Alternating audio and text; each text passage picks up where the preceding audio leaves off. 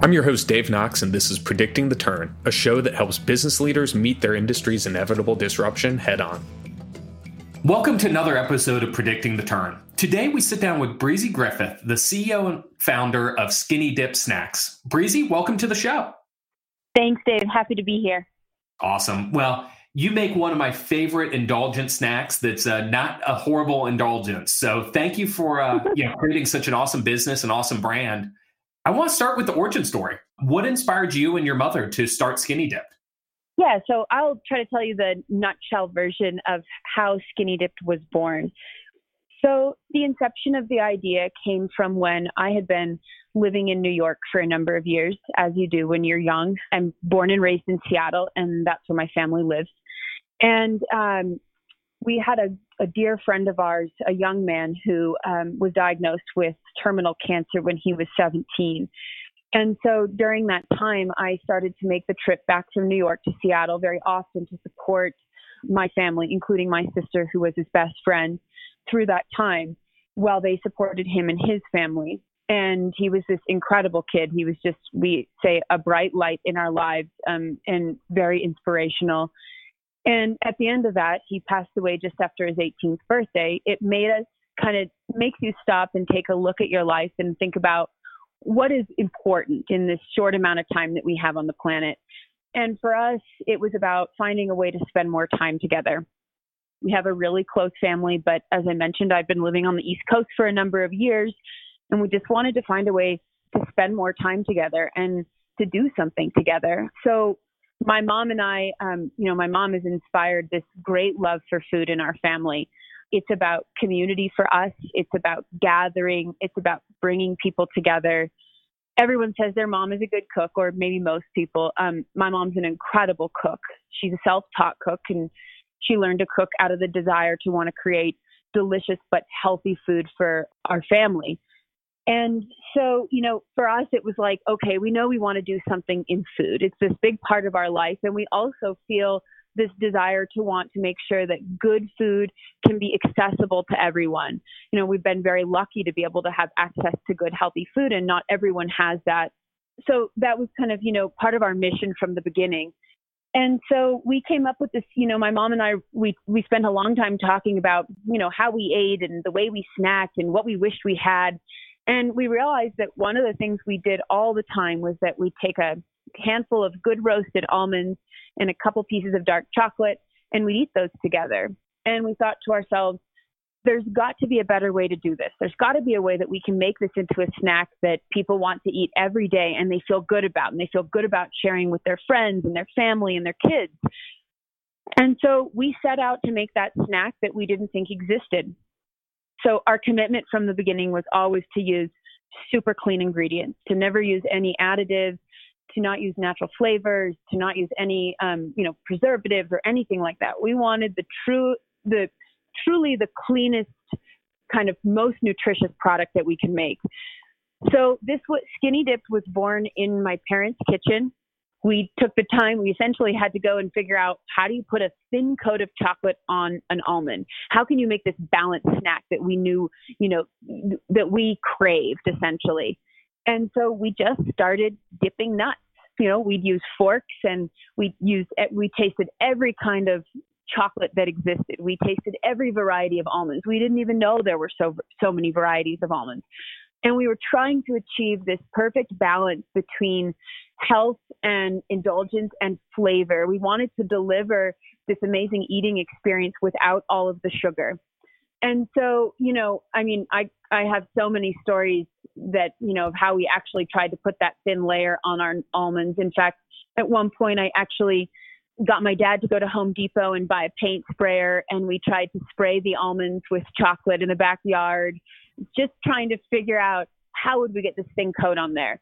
And so eventually, it took us about a year, and we had this prototype that we could make in the kitchen. And it was a thinly coated almond. And instead of using like a shiny finish like you're used to seeing on like a traditional bulk bin chocolate almond, we dusted them in these really innovative finishes. So we used raspberry, we used cocoa, we used espresso. And so we ended up with these two very differentiating things to our product, which was A, the thin layer, and B, the way we finished them.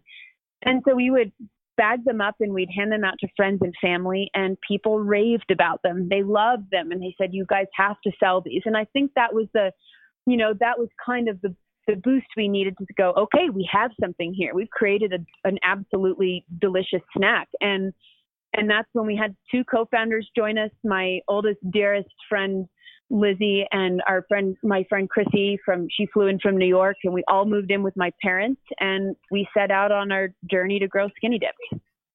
I love that. That's a great story. So, you talked about the technology, and that's something that people forget a lot in food, because you have a recipe and people think that, oh, I know how to cook, I can make something great.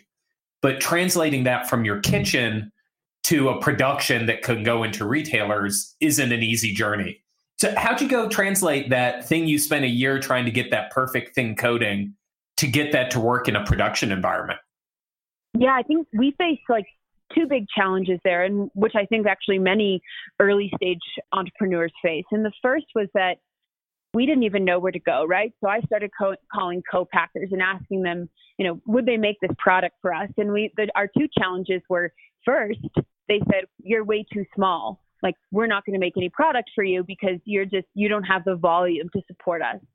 And then the second thing was, many people told us it's impossible. You can't put a thin coat on, you can't put a thin coat of chocolate on an almond. Otherwise people would be doing it. And so, we just kind of had to really persevere. And I knew that there was a way to do it. I knew that somehow we could do it. This was not rocket science, And eventually I dug deep into this kind of esoteric chocolate blog online, and I found a chocolatier who was writing this blog piece. And I was like, this guy is doing what I think we need. And I stalked him on the internet, found his phone number, called him at 9:00 at night. And I asked him, hey, can you make our product? And he said, yep. And, originally he had a small operation out of his garage, and we were able to kind of scale the product in a quote commercial way. We were able to take the product out of the kitchen and apply it in a commercial sense. And we had to understand, we went down several avenues before we got there. We went places where we thought we could run them through this machine called an enrober. And, we spent 3 days trying to make 20 pounds of chocolate coated nuts. And we were not the solution. And so finally, when we found this small chocolatier, he was able to kind of partner with us to figure out, okay, how do we do this? And eventually we got there. Now, as we scaled and grew, and I think, again, this is a challenge that many entrepreneurs face, is that at each stage of growth and scaling, you're faced with different challenges. And so even to this day, we're always trying to optimize our process, for efficiency, to make sure we don't, lose the integrity of the product, which is so important to us. And then I think the other part that was challenging is that you're just faced with a very chicken and the egg scenario, which is that, people won't make this product for you until you have the volume, but you don't have the volume until you can have the product. And so that's where I think you really have to sell the dream and the idea to, these manufacturers. You have to show them that, while it's small right now, this can be a much greater opportunity if they're willing to partner. So talking a little bit more about that chicken and the egg, talk to us through, what was that retail journey? Who gave you the first shot in retail? And then what was that first big, national retailer that really amplified the growth? Yeah. So, in the early days, right, the four of us would set off, almost every day, and we'd pack nuts up in the car and we'd go and we'd sell them door to door. Our first sale was the four of us walking into a corner store, and we cornered the poor manager, and, we asked him if he would buy our nuts, and that we had him in the trunk, and we took cash, and he took a chance on us. And so over the first year, we really built the business locally in kind of either mom and pops or very small to medium sized chains. And then by the time we'd kind of taken that year to learn and listen to our customers and tweak our product a little bit, we were like, okay, it's time to go out and find some larger national retailers.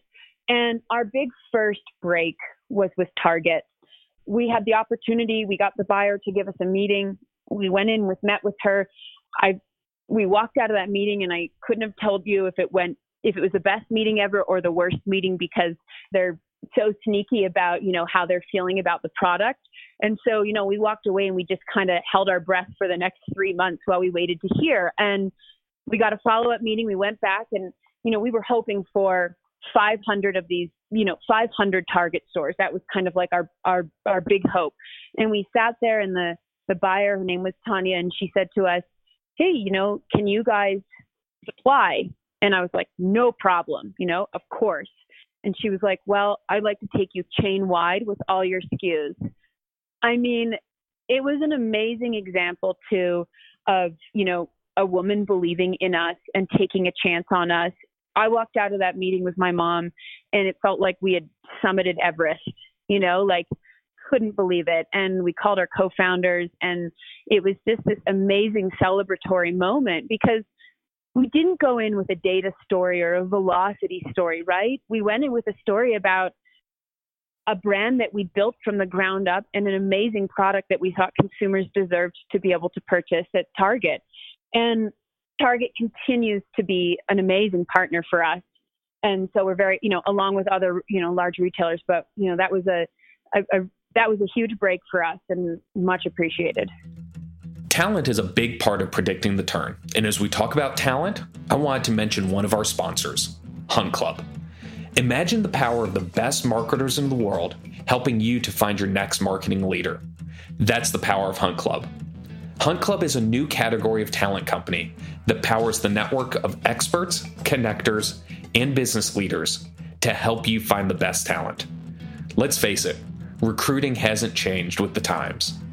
Hunt Club is changing the recruiting game by leveraging technology and crowdsource referrals to find you the best people possible for your company. Stop paying job boards that don't work or recruiting firms that recycle the same active candidates. Partner with Hunt Club. So, there's an old saying in business that you're never supposed to get into business with family and friends. And you kind of threw both of those out the window as you talk about your origin story. What was that dynamic like of having a co-founder that happened to be your mother and two other co-founders that were best friends? Yeah, we often joke about how we do everything you're not supposed to do in business. But honestly, so at the beginning, and our two co-founders, Lizzie and Chrissy, were very patient through this process.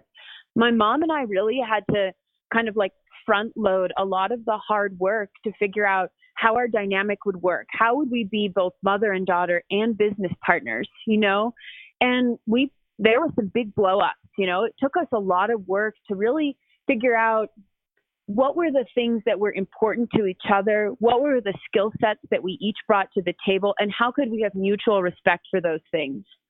I compare kind of my mom and I a little bit to this, if you were careening down a mountain, a mountain road, a twisting mountain road, and I'm the one with my foot on the accelerator pedal, right? And my mom's got her hand on the emergency brake. And so because of that kind of balance, that jet fuel and that wisdom, we've been able to achieve this kind of, incredible synergy. But, it took a lot of work and as the company's evolved, our roles have evolved as well. So, I'm the CEO, but my mom and I work very in tandem behind the scenes. People don't always know that, but we work really hard. I always joke that she's the mastermind of the whole thing. So as the company's evolved, we've taken on, different roles, but equally important. And same goes for Chrissy and Lizzie. But, I think it just took a lot of honest, transparent conversations, and we just had to do the work. So recently, luckily, the conversation has raised around the underfunding of female entrepreneurs and the unique challenges and making sure the funding's there. You guys were early in that journey. What did you go through, and what advice do you give to other female founders as they're going through similar situations? Yeah, I think this is a really serious and real issue that, every female entrepreneur is faced with. There's a lot of work ahead to try to level the playing field.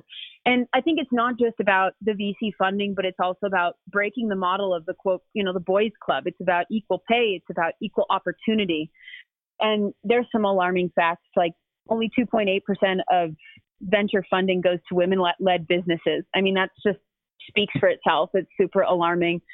I think that often what happens is that there can feel like there's a lack of confidence in women leaders. And therefore, I think like as women, we end up having to work immeasurably harder to prove ourselves over and over again. And again, this isn't just in the VC world, but, for us, it was in the manufacturing world too. I mean, there was a point at which we were chasing someone around in a plant, to try to convince him that we could taste this awful taste in the chocolate that was going through the pipes. And, it was in that moment that I thought to myself, if I was a man, this person would be looking me in the eye and having a conversation. But being a woman, sometimes you just don't get taken seriously. For us also, like on equal pay, there was a point at which we looked at everything and we went, oh my goodness, every man makes more money than every woman, ourselves included, in our own company. And we had to take time to do the work in our own company to make sure that, we were paying men and women equally. I think like when it comes to, what advice I would give to female entrepreneurs, I guess I would first say just entrepreneurs as a whole, I would say like stay the course. Being an entrepreneur is about like weathering the storms. It's about making it through the lows and celebrating the highs. I've been lucky enough to have my co-founders and, my hat is off to solo entrepreneurs because I think it's probably even more challenging. I think even though also it maybe seems like paradoxical, but like I think your ability to be able to pivot and be flexible as a startup, one of the greatest advantages that you have is our ability to move quickly and be nimble. And then, when it comes to investors and VC funds, my advice is like, do your due diligence on your potential partners just as much as any investor is going to do their due diligence on you and your business. It really is in some ways like getting married, so I think taking the time to make sure that like your potential investors share your vision, share your mission, and, and you're going to feel that way with them 2, 3, 5 years down the line. So, if you look back, the world of consumer brands are really different today than they were 10 years ago. How have you balanced working with those great early retail partners like Target, but also playing in this world of direct consumer and all that you can do in that world? Yeah, so I think more and more consumers are shopping in a kind of like omni-channel way, right? So we've become accustomed to getting things by walking into, a Target or a Kroger or Safeway Albertsons or a Whole Foods, but also being able to go online and, deliver our groceries or buy from, someone's site. And so I think for us, we've always looked at like, okay, how do we make sure that we can reach our consumers in multiple ways, including food service, which has been a huge channel for us. So food service for us has allowed us to reach our consumers also via their workplaces or airports or maybe at a sports stadium.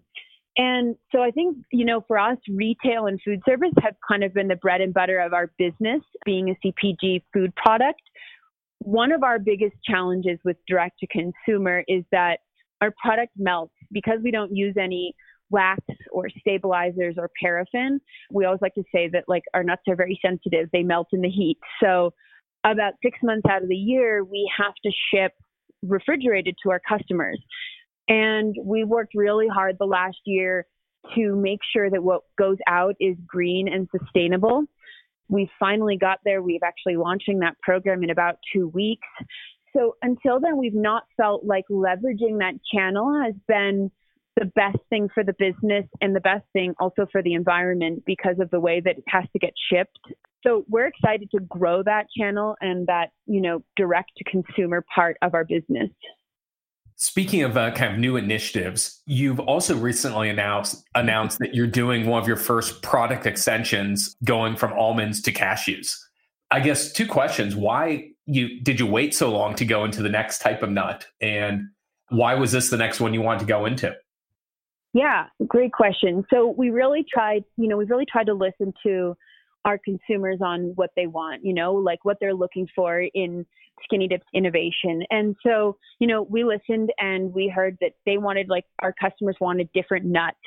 And cashews really deliver a whole different experience than our almonds. Our almonds are roasted and they're crunchy, and the cashews are buttery and sweet. And so we knew that it was just kind of a natural evolution of the brand to start to release new nuts. We always joke that there's almond people and there's cashew people and there's peanut people and pistachio people, and we want to have something for everyone. So we're really excited to launch that extension. I think the reason that it took us some time is that, we had to kind of build our foundation, right? And then we had to learn from our customers, did they want us to innovate other flavors on almonds, or did they want us to innovate other nuts?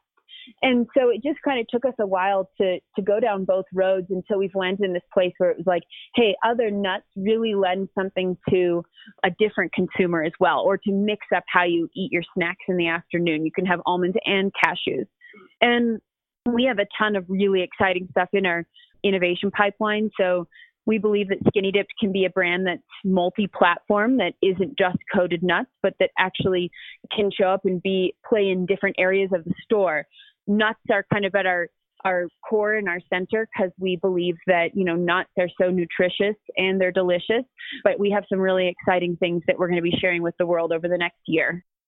Thinking about that, what are some of the trends in the natural food space that you're seeing today that really excites you about opportunity-wise? Yeah, I think one of the biggest trends is plant-based and plant-based protein. It was something that was, that for us was front and center from the beginning, the ability to get this kind of nutritional protein hit from a nut, not necessarily from, a traditional protein source like meat or dairy. I also think that, the other trend that I'm really excited about is just kind of the rise of fewer, cleaner ingredients and less processed snacks. I think we're seeing more and more of that come out in some of these young CPG companies and, using kind of flavor in lieu of sugar and salt. I think that's a huge one as well. It's how do you deliver the flavor that consumers are used to and expect without delivering that huge hit of sodium or of sugar. And final question I'd love to talk about is, we're in the middle of the first few weeks of COVID and all the ramifications. And we're seeing a lot of emerging brands really struggle. You had Expo West canceled initially. Now a lot of buyers aren't taking meetings because they can't do them in person. What advice are you giving to fellow entrepreneurs of how to get through this, especially as that early phase entrepreneur that might be at that phase of where you and your mom were sitting around the kitchen trying to do that first line of products? Yeah, no, I think it's a tough time for everyone, and the more we can help each other, the better. I think that this is where you have to lean on that important skill as an entrepreneur, which is the ability to pivot and be nimble. The landscape has changed so quickly and so drastically. So it's like, how can you pivot to try to look at consumer shopping behaviors and how is that changing? Can you put some focus on your e-commerce, your direct-to-consumer channel while we wait for retailers to be ready to take meetings? I think also just looking at how spending money and just making sure that you have a really close eye on where all the spend is going in the meantime. Other than that, I think just trying to support each other. This is a moment I've been able to be part of a lot of these kind of town halls for emerging brands. And I think this is a moment for the community to come together and to help share resources and help each other through this. But, I would say the same thing what I said before about being an entrepreneur, which I think is stay the course and know that, this too shall pass, and hopefully we all come out the other side stronger and better. Well, I think that's a great point to end. So, Breezy, I really appreciate you taking the time to share the story and love what you built with the business. And I can't wait to see what that innovation pipeline looks like as you start telling the world more about it. Thank you, Dave. I appreciate it. I'll make sure you're one of the first to get some of the exciting innovation. Oh, thank you. Thanks so much for listening. If you like the show, hit that rating and make sure to subscribe so you don't miss a single episode. And for more resources, head over to predictingtheturn.com.